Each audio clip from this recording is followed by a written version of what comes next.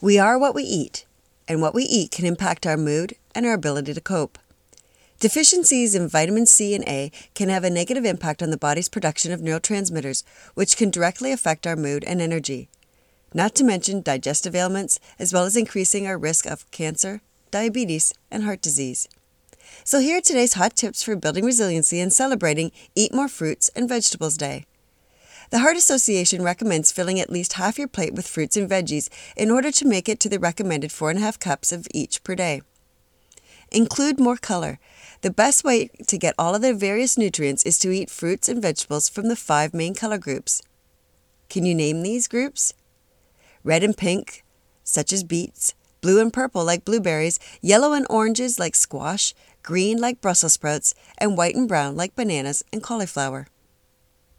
Finally, have healthy fruits and vegetables readily available.